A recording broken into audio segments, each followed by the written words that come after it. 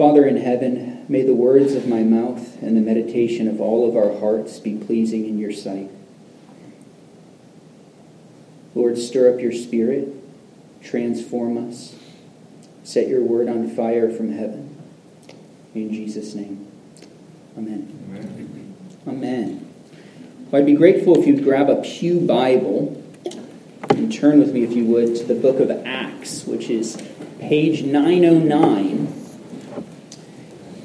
And as you flip there, you'll notice that you're going to pass many books, some of the very books that were just mentioned. So, we're going to pass the Joseph story, we're going to pass Benjamin's favorite, the book of Judges, many years of sacred history that come before it.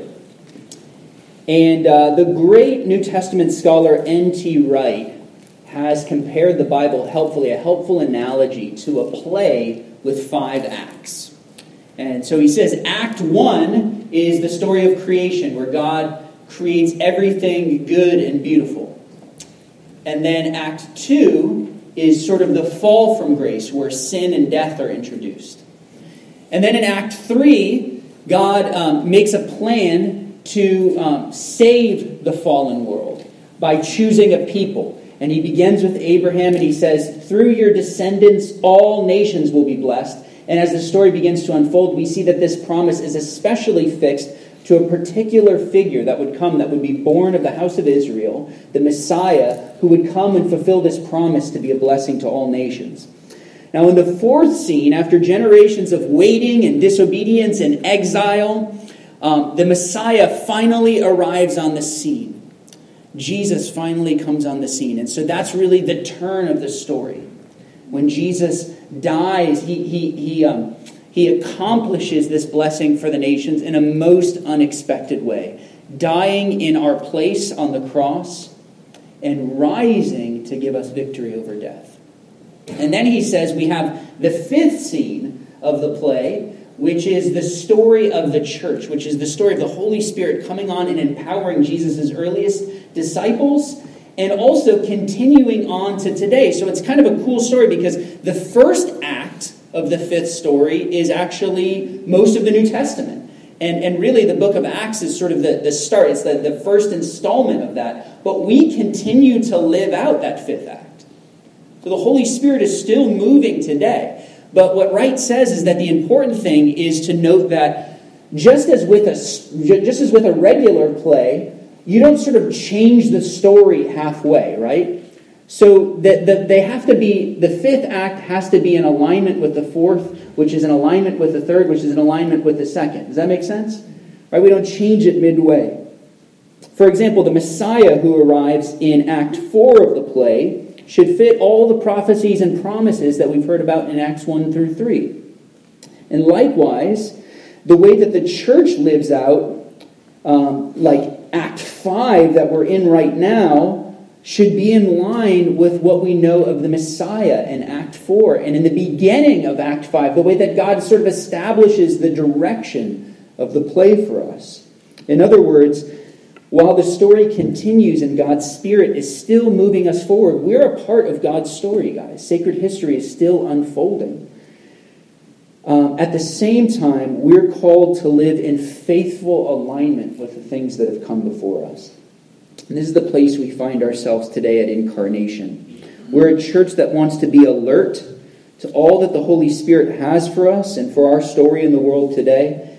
And at the same time, we want to be utterly faithful to the Scriptures, to the story that God has already revealed. And this morning, I'm going to be talking a bit about the vision of Incarnation and how it was directly influenced by the book of Acts. These last 2 Sundays, last Sunday and this Sunday, are what we call core Sundays, where we talk about the vision of the church. We sort of talk about the ministries and some of the reasons why we do things. And if you've ever opened our website and clicked on the vision page, you'll notice 3 phrases. The 3 phrases are this: intimate communion, kingdom community, and grassroots commission. Can we say that together? Intimate communion, kingdom community, and grassroots commission. These 3 phrases really help to sort of summarize in a succinct way the vision that we feel like God has for Incarnation. And really, we believe that these are rooted in biblical ideas that describe God's will for the whole church. So we begin with the first phrase, intimate communion. And by this we mean that we are a community that desires to love God and to experience God's love for us in a tangible way. This is really the natural place to start when we talk about the vision of the church, because Jesus said to love the Lord your God with all your heart and with all your soul and with all your mind and with all your strength is the first and great commandment. It's the most important commandment, he said. This is at the center of the Christian life. Everything else is rooted in the Father's love as our source. Last week we talked about Jesus' life of impact that he lived out, but that it flowed directly from the intimacy that he had with the Father. And really, this reality of intimate communion was something that Jesus intended for all his followers to share in. Turn with me, if you would, to Acts chapter 3, verses 19 and 20. It's on page 911. And here the Apostle Peter is in Jerusalem. He's preaching one of the first sermons that he ever preaches. So it doesn't get much earlier than this, and he says this. He says, "Repent, therefore, and turn back." Turn back is a good summary of what repent means. Turn back to God. You've been walking away from God. Turn back to him, that your sins may be blotted out. And then secondly, that times of refreshing may come from the presence of the Lord. Do you hear the intimacy in these words? We see it in two ways. First, God wants to renew a relationship that was lost in Act 2 of the play. Right? God wants to renew it, and he does it in this intimate way by sending his own Son for our salvation. Do you know Jesus' death on the cross was ultimately a relational act? God so loved the world that he gave his Son, that whoever should believe in him will not perish but have everlasting life with him. That's how passionate that God was to purchase back people for himself. So passionate that he would send his only Son. And so what happens on the cross is a relational thing. But it's not just that the judge of the world has sort of canceled the record that stood against us, although that's true, and really there's no greater truth. But this is not just some sort of cold legal truth or some metaphysical thing that happens in the heavenlies that has no impact on our earthly experience. No, God also desires that times of refreshing may come for us through the presence of the Lord. God desires to give his ransomed people, his blood-bought people, a dose of his own love. Romans 5:5, shedding abroad the love of God in our hearts by the power of the Holy Spirit, which he gives to all who put their faith in Jesus. If we know Jesus, the New Testament teaches that we have become part of the temple of the Holy Spirit. And that's really a fulfillment of King David's most intimate longings that we just sang when we were singing Psalm 27, verse 4. "One thing have I asked of the Lord, this is what I seek, that I may dwell in the house of the Lord all the days of my life, to behold the fair beauty of the Lord and to seek him in his temple." It's like, wow, that's a pretty, expansive, that's a pretty amazing vision for intimacy in our life with God. But God actually fulfills it and does even better than that, because he doesn't just dwell in the temple all the days of his life. When we put our faith in Christ, we become temples of the Holy Spirit. And God dwells with us in a more intimate way than we could have possibly imagined. I hear people say all the time that our country, the United States, is a Christian nation. And there is some measure of truth to this claim. But something that a lot of people don't realize is that many of our founding fathers were not really Christians in the biblical sense. They were actually what we would call in philosophy deists. That is to say, they believed that God had created the world and sort of set the rules for nature. But then after doing that, he was kind of a clockwinder God. After doing that, he just let everything just sort of play out. He doesn't interact with the world through revelation or through miracles or through incarnating himself in his Son or through dying on the cross for us or anything like this. But biblical Christianity, guys, is not deism. It's theism. It involves belief in a personal God. We believe in a living God who interacts with the world by great miracles, by choosing a people, by taking on flesh and dwelling in the midst of us. And this same God is still active in the world today, working through his church by the power of the Holy Spirit. And if this is true, then prayer isn't just sort of a healthy kind of meditation. Right? It's intimate communion with our Heavenly Father. And when we break bread at Holy Communion, it's not just some bare meal.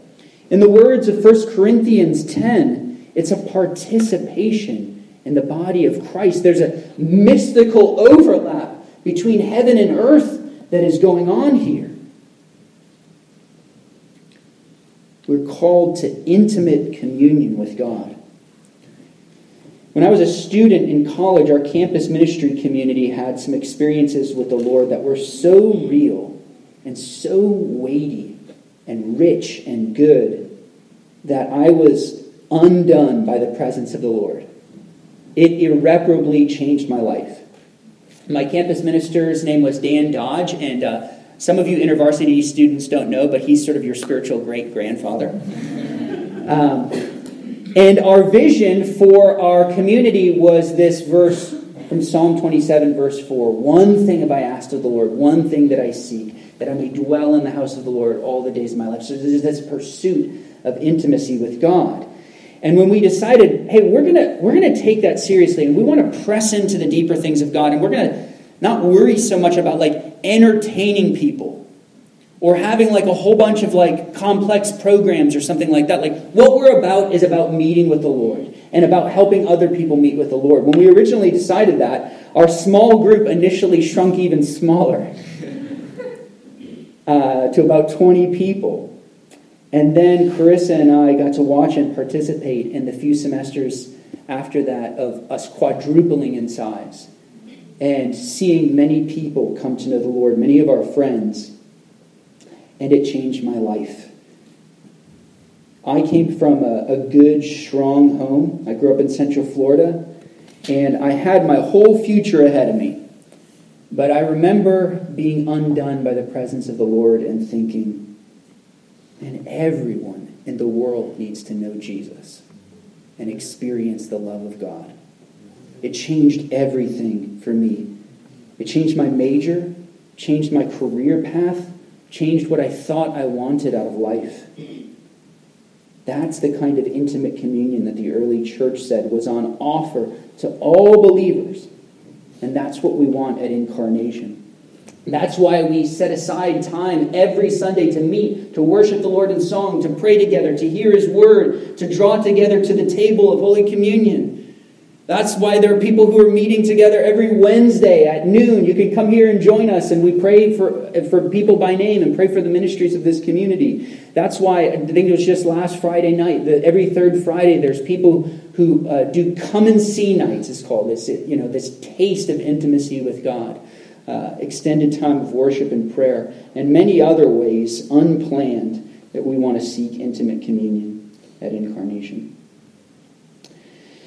But we're not supposed to experience God alone, like all by ourselves, as sort of solitary mystics. You know, in the New Testament, there are no Lone Ranger Christians. There's just none. There's none of those. That's not even a thing.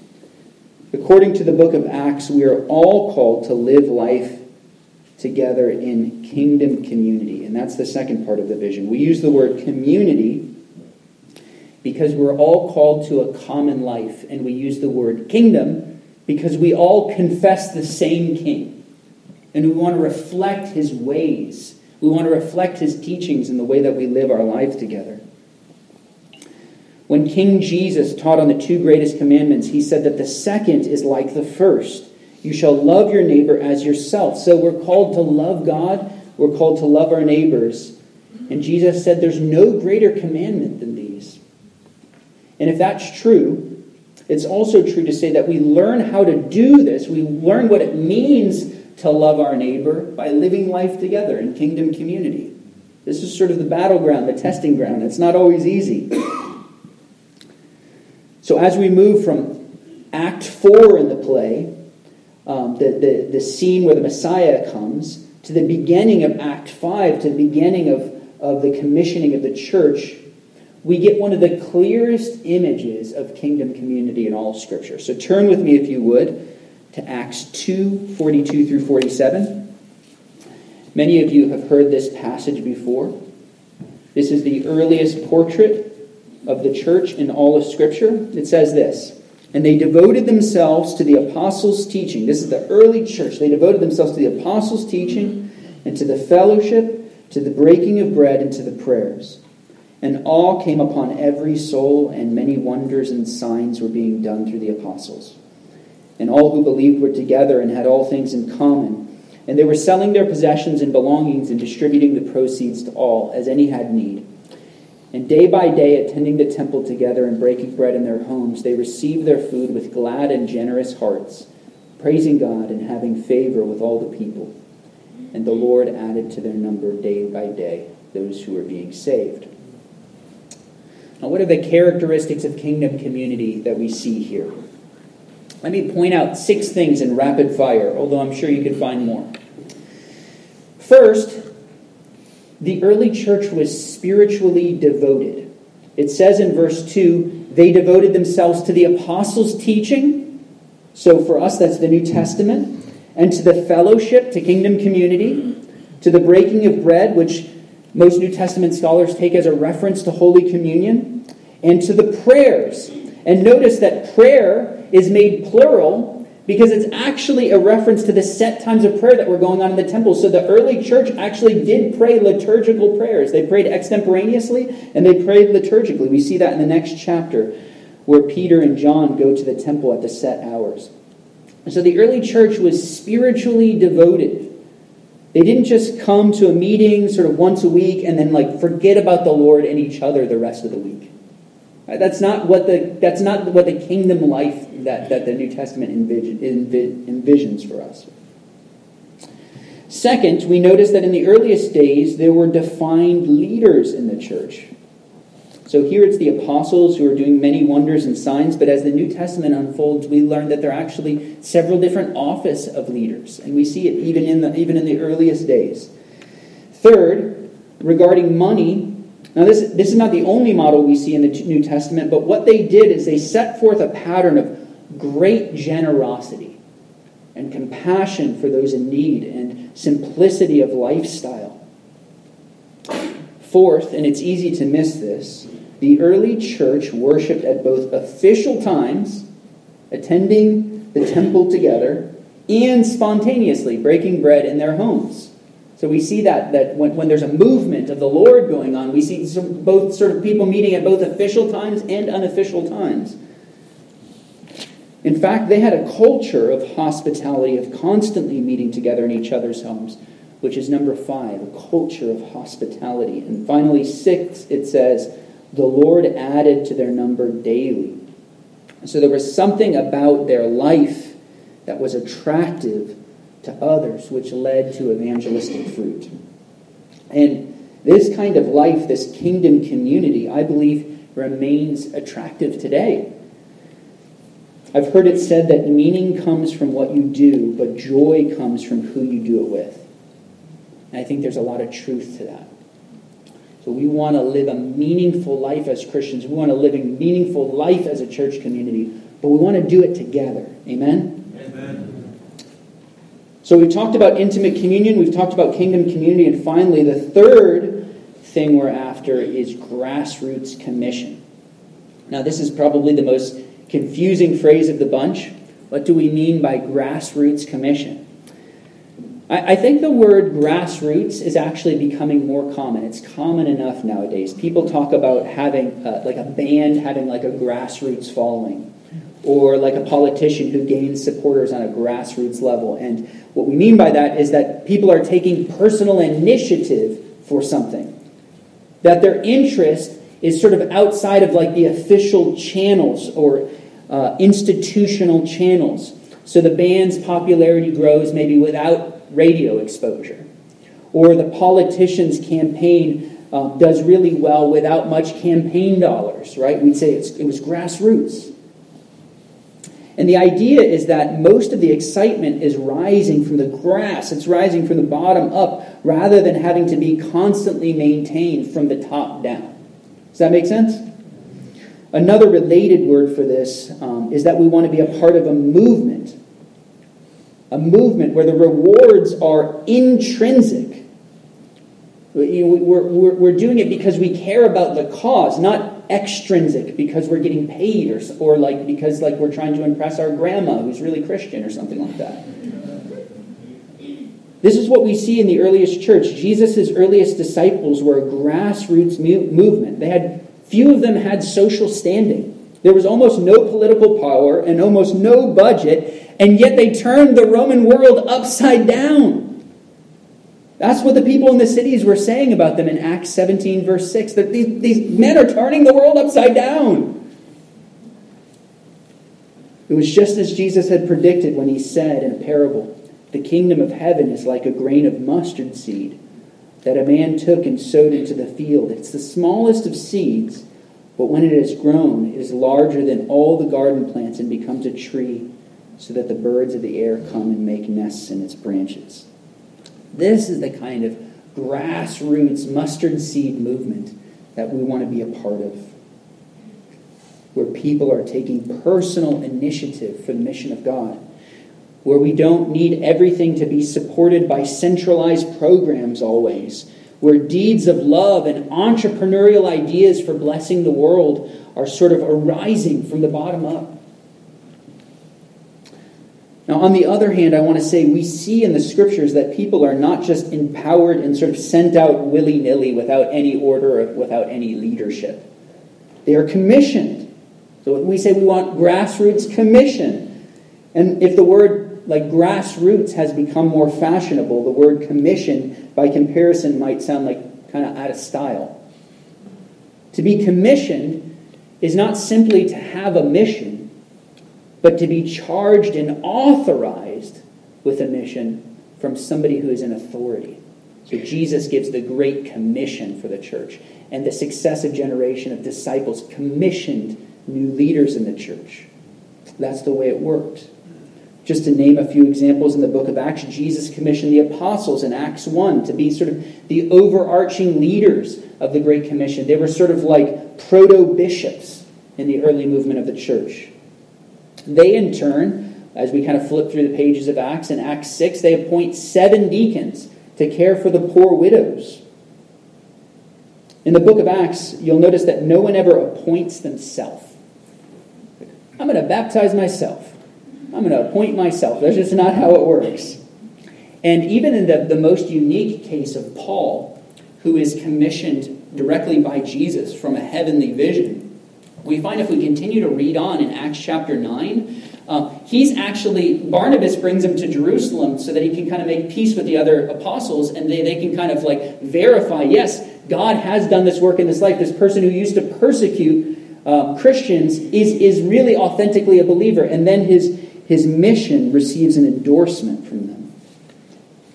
And when Paul and Barnabas, also called Saul, go out on their first missionary journey, it's not something they just decide to do themselves. They're commissioned. Look with me at Acts 13, 1 through 3. Flip there with me real quick. It says, "Now there were in the church at Antioch prophets, teachers, Barnabas, Simeon, who is called Niger, Lucius of Cyrene, Manaen, a lifelong friend of Herod the Tetrarch, and Saul." Now notice how ethnically and socioeconomically diverse the church is already at this early age. And it says, "While they were worshiping the Lord and fasting, the Holy Spirit said, 'Set apart for me Barnabas and Saul for the work which I have called them to.' Then after fasting and praying, they laid their hands on them and sent them off." So notice the commissioning happens in the context of intimate communion and kingdom community. The church was meeting together. They were worshiping and fasting. Notice also that the Holy Spirit is the one who's really in charge, even though he works through human agency. And so that's the way that Jesus remains the head of the church even today, is he rules and governs the church by his own Spirit, the Spirit of Jesus. That's what the Holy Spirit is called at one point in the book of Acts. And you'll notice as you read the book of Acts, it's not like the Spirit on one side and the church on one side, and they're kind of in competition with each other or something like that. Like the church is always wanting to do something contrary to the Holy Spirit. No, there's an image of harmony. This is the way that it's supposed to work, as Jesus, the head of the church, governs his movement. And then Barnabas and Saul are set apart through the laying on of hands. This is how the early church commissioned new leaders. And this pattern is repeated throughout the rest of Acts. Even as Barnabas and Saul, they go out, they are appointing elders in every city where a church arises. And then you also see gifts of prophecy and evangelism and hospitality arising in all these churches, arising more organically. So again, the church can be called grassroots in the sense of being a spontaneous and energetic movement, but it's also commissioned in the sense of being orderly and authorized. So in a sense, we see like grassroots commission, this phrase, is sort of like an oxymoron, like jumbo shrimp or something like that. But that's how the early church worked. This is how Act 5 in the play looked in the beginning. And we want to live in keeping with that model. And I expect there are some people in this community who feel like much more comfortable with like order and institution and deep roots. And there are people who feel like much more comfortable with something that's like less defined and more movement-y and stuff like that. Well, both parties need to get over it. Because it's both and, it's not either or. And I think actually incarnation is really uniquely positioned to live out this dichotomy. Because on the one hand, we're a part of the Anglican Church, which gives us a sense of rootedness in the sacraments, the creeds, the rich history of the church, the laying on of hands. In fact, you might not know this, but the laying on of hands in the Anglican Church can be traced back all the way to the days of the apostles.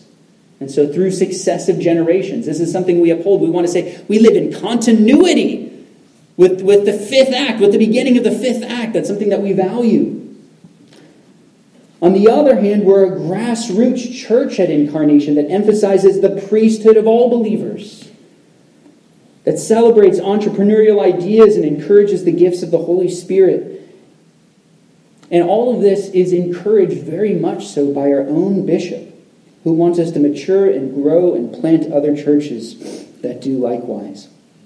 In fact, in a couple of weeks, our bishop, Bishop Neil Labar, will be visiting to offer the laying on of hands, the stirring up of the gifts of the Holy Spirit at confirmation for all who wish to receive it.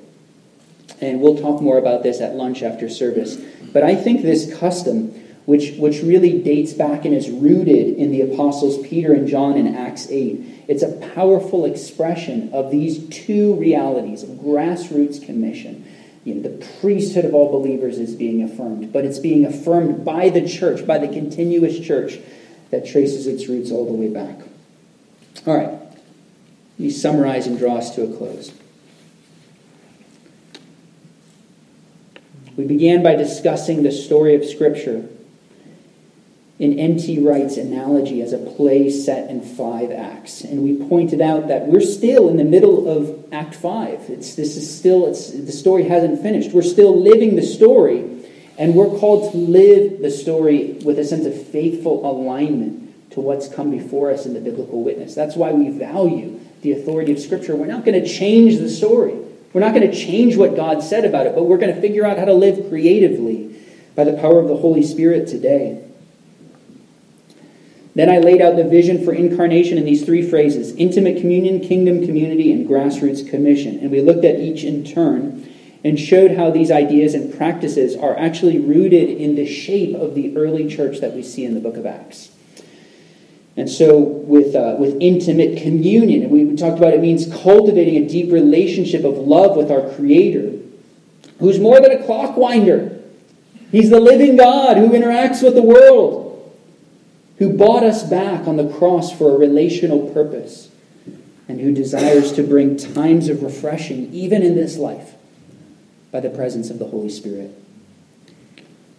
We talked about kingdom community, which means following Jesus together, not as lone rangers or sort of solo mystics that just have our prayer closet and our Bible and that's it. We're sort of like the Pope of our own spiritual life. We're called to live this thing out in community, and community that reflects the values of the King, with spiritual devotion, care for the poor, missional hospitality, and things like this. And lastly, we noted that grassroots commission is kind of an oxymoron, but it helps us to remember that the church is to have movement dynamics alongside of godly order. Now I want to close this morning with a quote that I think shows how these three things, intimate communion, kingdom community, and grassroots commission, really flow together and overlap with one another.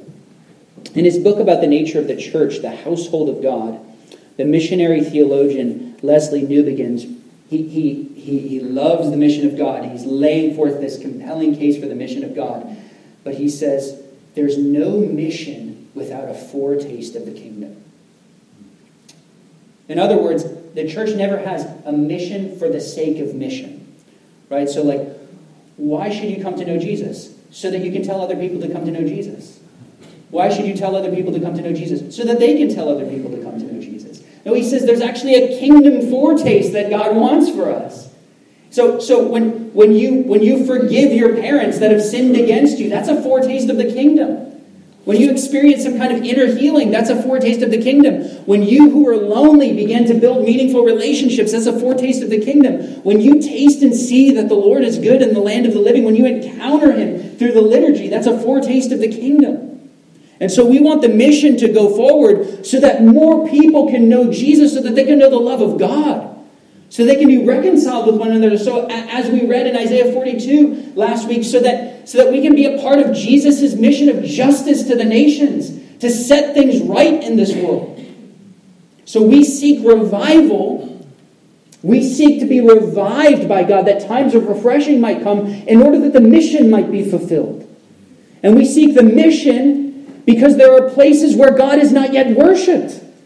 There are people who haven't yet had their cup filled, and they're living with empty cups, walking around this world, and they need to know Jesus. So there's no mission without a foretaste of the kingdom. These things go together: intimate communion, kingdom community, and grassroots commission. In Jesus' name, amen. Amen.